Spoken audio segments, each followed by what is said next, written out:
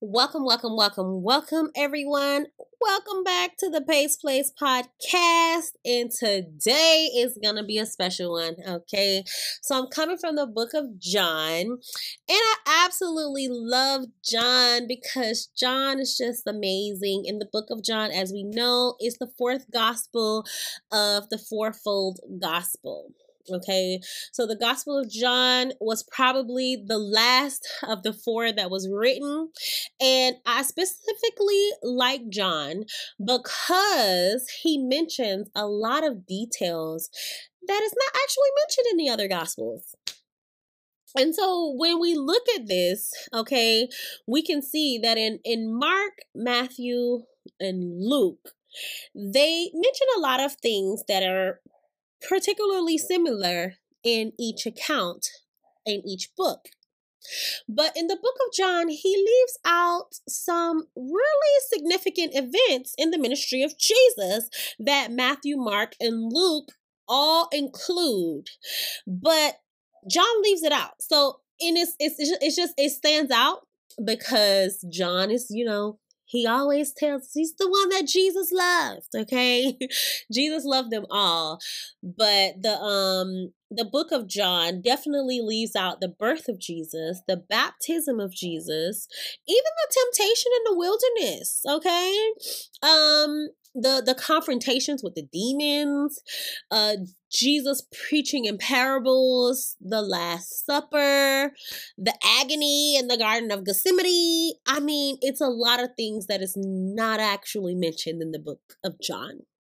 Yet and still, it is filled with so much information that the other books did not account for. And I absolutely love that because it's coming from each person's perspective on what they got from or what they saw as they were walking and living and being taught by Christ. And so we're definitely going to be coming from the book of John, chapter 1, verses 1 and 2. And as you guys know, because I'm pretty sure everyone is familiar with this scripture, but in the beginning was the Word, okay? And the Word was with God, and the Word was God. He was in the beginning with God. And so, yeah, you may seem like, well, there's only 2 verses. Like, what is that? But it's a power punch of information that is in those 2 little tiny verses.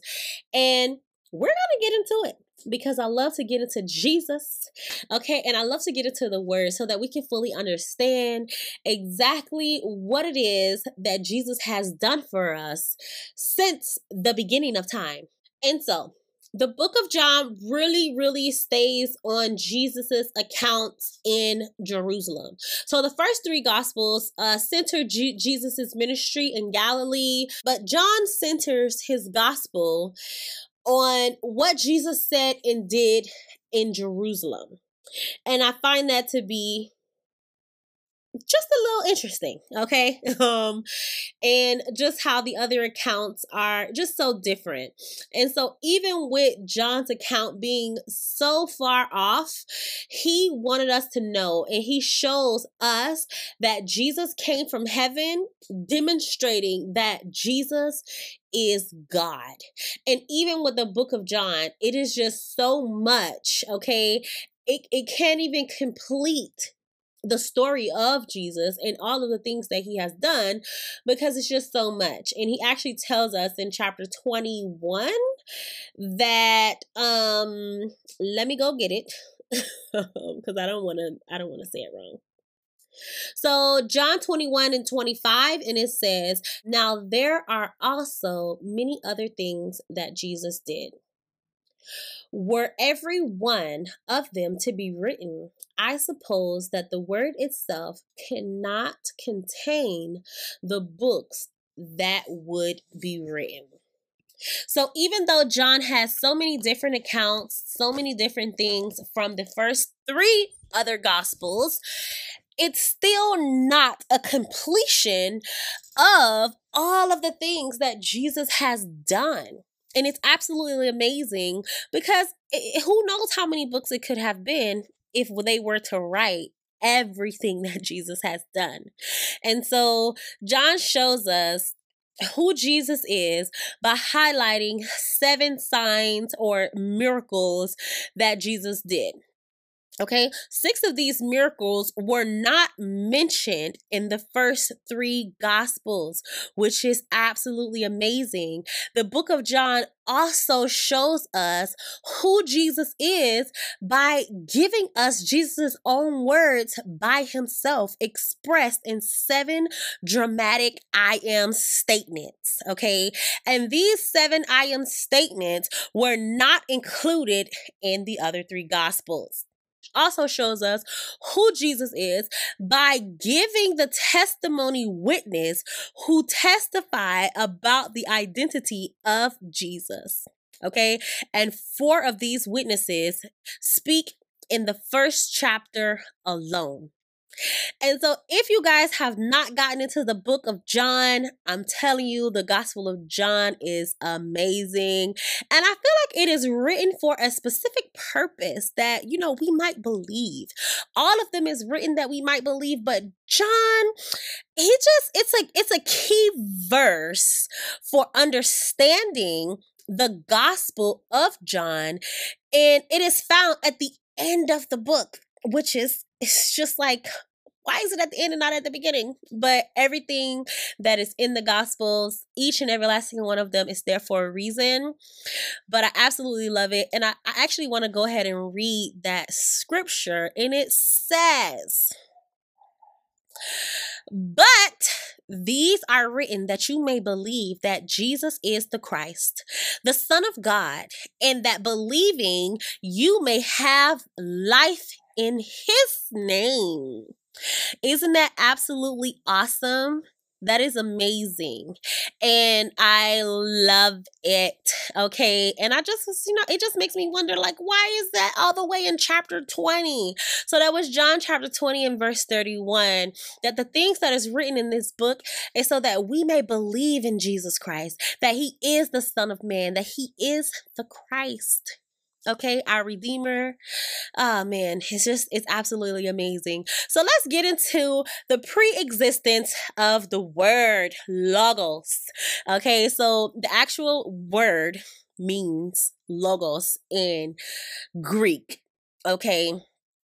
And I absolutely love it. Okay, because what it is actually saying here, it is referring to Genesis chapter 1.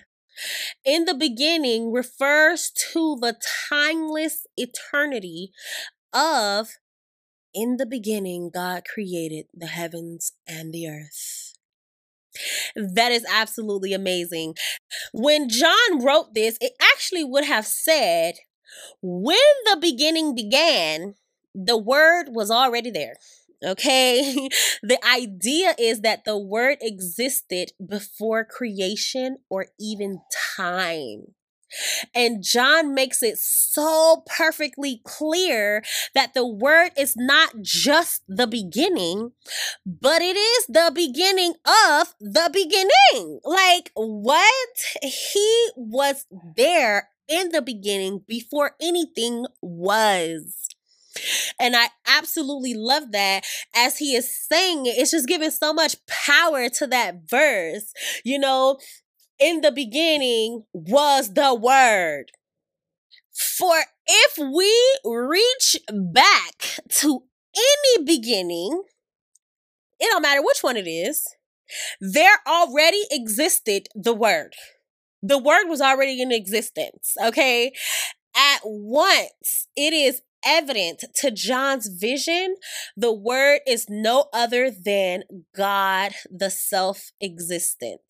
Okay, the eternal, infinite God, the I am that I am, and so I absolutely love that. And I absolutely it's just amazing at the way that it is written and the way that John really, straight out of the gate, the first chapter, first verse, and it's just like, come on, let's get with it. Let's get with it so y'all can understand and know exactly who Jesus Christ is. This description is given in order that we may at once grasp a continuous history which runs out of an unmeasurable past. And the identity of the person who is subject of that history. Okay, it's Christ. And I find that to be just amazing. And then he says, was the word. Okay, I love it because the word is actually translated in Greek, logos. I said that in the beginning. And the idea of logos has a deep and rich roots in the Jewish and the Greek thinking. Okay, and this is what really got me because of the fact that John used this specific word logos, okay, as he was writing this, the Jewish and the Greek would have known exactly what John was talking about. They would have known that John is referring to logos and that he's referring to the Messiah. The one who was going to be sent by God. Okay, so the Jewish rabbis often referred to God in terms of his word. They spoke of God himself as the word of God. For example, in Exodus chapter 19, verse 17, Moses brought the people out of the camp to meet God. Moses brought the people out of the camp to meet the word of God. That's actually what it says if we read it in the Hebrew language. And I find that to be amazing. And there's so many instances in the Bible where the word of God appeared and the word of God came unto Jeremiah. You know, it's so amazing. And how the word of God appears to the prophets, and it appears with human-like characteristics. It appears as a person, you know, and I find that to be awesome because even in that, we can understand exactly what John is saying here, that the word of God is God. It is God himself. In the mind of the ancient Jews, the phrase, the word of God, could be used and referred to God himself. Isn't that amazing? And for the Greek philosophers, when they saw and studied logos as the power that puts sense into the world, making the world orderly instead of chaotic. Okay, so the word logos was the power that set the world in perfect order and kept it in that perfect order. They saw logos as the ultimate reason that controlled all things.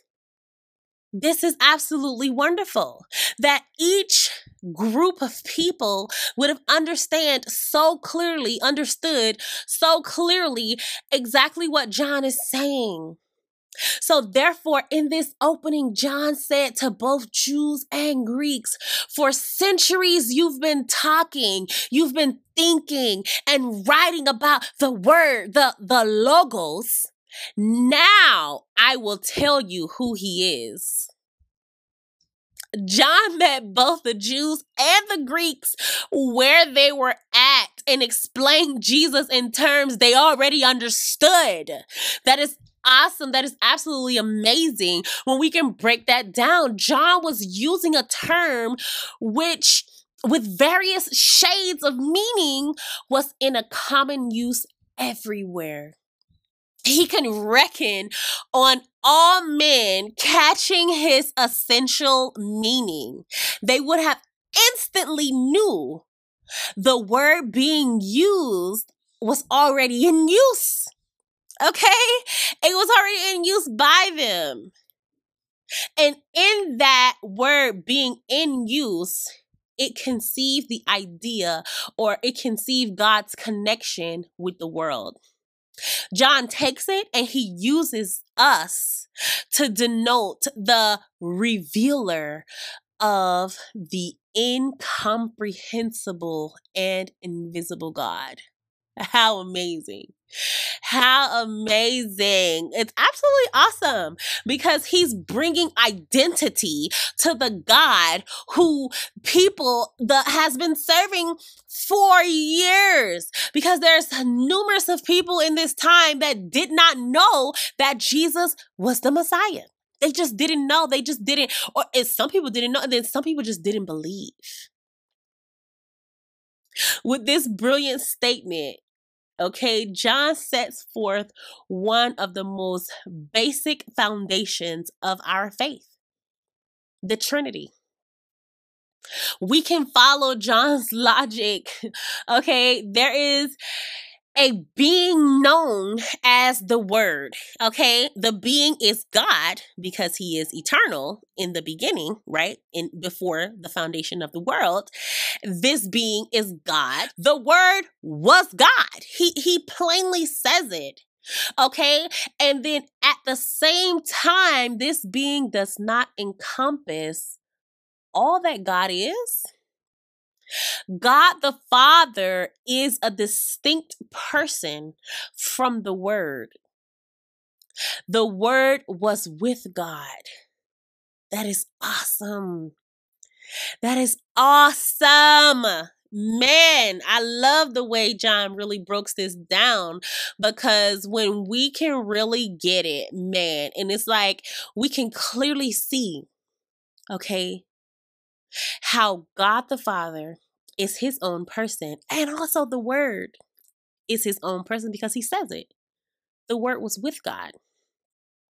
So the Father and the Son is known here as the Word, okay, are equally God, yet distinct in their person. The Father is not the Son, and the Son is not the Father, yet they are equally God. With God, the Holy Spirit, making one God in three persons. How amazing is that? Everything that can be said about God, the Father, can be said about God the Son. In Jesus dwells all the wisdom, all the glory, all the power, all the love, all the holiness, justice, goodness, and truth of the Father. In him, God the Father is known. And that is absolutely, it's awesome. When we can really just look at this scripture and see how John breaks it all the way down. Absolutely amazing. And I just love it. He was in the beginning with God. And so this seems to be a repetition of what was said in the first verse. But it is stated over again to guard the doctrine and to prevent the possibility of a mistake. John really wanted us to know and to understand exactly who Jesus is. John has said that he existed before the creation, and that he was with God. He was not a God, like how the Watchtower Bible is trying to portray Jesus as just some little g God. In verse 2, that the union that they had existed in the beginning. Before the creation, he now expresses that idea and ensures us that that union was not one which was commenced in time, okay, but before time. And it wasn't a union of mere feelings, okay? That it wasn't a union that was between two beings, like two human beings, that when we create bonds with one another, but was one that existed in eternity. And that union is a union of essence to one another. And that is absolutely amazing. At just how John is really getting us to see the full picture of the Son and of the Father as one, even in these two verses. The divine wisdom the Lord possessed. Okay, it's absolutely awesome. And just that the fact that John was able to experience this, he experienced that properly divine order that comes from the Father and the Son. He tells us first that the Word in the beginning of the world existed. And then that he existed with God. And last of all, that he was God and made all things. That's amazing. And it's actually written this way to show the importance of the truth. Namely the eternity of Christ, his distinct personality and proper deity. And that the phrase in the beginning is to be joined to each of the above sentences, and so proves that not only his eternal existence, but his eternal existence with the Father, and also his eternal deity, and is also made to carry on the thread of the discourse concerning the Word and not God the Father. Okay, and to express not only his coexistence in nature, but his coexistence in operation, in the works of creation. And I that's awesome. That's absolutely amazing. Because even in the rest of the book, it shows his cooperation in creation and just how nothing existed without him. God is awesome, okay? And so that is it for today. And I'm going to go ahead and pray us on out. I hope that was edifying for you guys to really understand and know just what God has in store for each and every last single one of us, and just how in the beginning was the Word of God, which is our Lord and Savior, Jesus Christ, and he was also with the Father, and he is also God. So even though he came down, he laid down his divinity to come down here and die for our iniquity and our sins on the cross for us to be redeemed, he was still fully God and he was fully man. Who better is there to intercede on our behalf? When God said, let there be light, let there be a firmament, let the earth bring forth, etc., etc., it was done. And our Lord and Savior was right there in the beginning. God exhibits his creative power through the Word. and manifest his will through the word. There are mysteries belonging to the divine nature and to the relation between the Father and the Son that we have to wait for eternity to solve.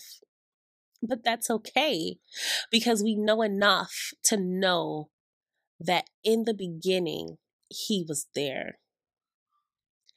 They are too deep for human solution, but this is clear that God creates and speaks to man through the word. Oh man. So as we go forth today, as we clothe our thoughts in words, God reveals his will by the word. And when that word is clothed in flesh as the teacher of men, we recognize it as Jesus Christ. We recognize it as our Lord and our Savior. And so as we go forth today, let's recognize the word of God in our lives. Most gracious and heavenly Father, we thank you, Lord God, for today. We thank you for what has gone forth in this podcast today, Father. We thank you just because of who you are in our lives. Oh, Father God, we thank you for your word, and we thank you that the word was in the beginning with you, in relation with you, in fellowship with you, in communication with you. We thank you that the word is God. We thank you that you have saw it fit for us to be redeemed, Father God. That you sent your only begotten Son down here as the word clothed in flesh to redeem us from all of our iniquity and our sin, Father God. We thank you. Ooh, hallelujah. As we go forth in the rest of this day, Father, we just ask you to renew our minds. Allow us to understand exactly who you are. Open your word into our spirit, Lord God, so that it may dwell in our hearts and we may never depart from it, Father God, so that when we open our mouths, the word of God comes out. That people may see us and think that we are the light. We are Christ-like characters, Father God. I ask you to elevate our consciousness, Lord God. Allow us to think upon those things that are of you, Father God, and nothing else. Don't allow us to think on the things that are negative, but all things that are positive, all things that are good. As we continue on our journeys with you, Father God, we ask you just to continue to order our steps, Father. Order our steps in the way that we should go, in the way of your will and in the way of your way, Father God. Your Son tells us that he is the way, the truth, and the life. And so we walk in the way of the one who is the mediator between us, Father God, who is the intercessor on our behalf, who is our high priest. And so we just continue to thank you. We continue to praise you. We continue to honor you, that we have the capability and the access to even come to you in prayer, Father God, because we have accepted what your Son has done for us at the cross, Father, and we thank you. We thank you for the triune God that you are, the 3 in 1. And we thank you for your Holy Spirit that dwells in us, that leads us into all truths. We thank you that you didn't see it fit for us to be left dead in our sin. And so as we go forth today, we give you all the praise and all the honor and all the glory. And I pray this prayer in the name of the Father and the Son and the Holy Spirit. Amen and amen.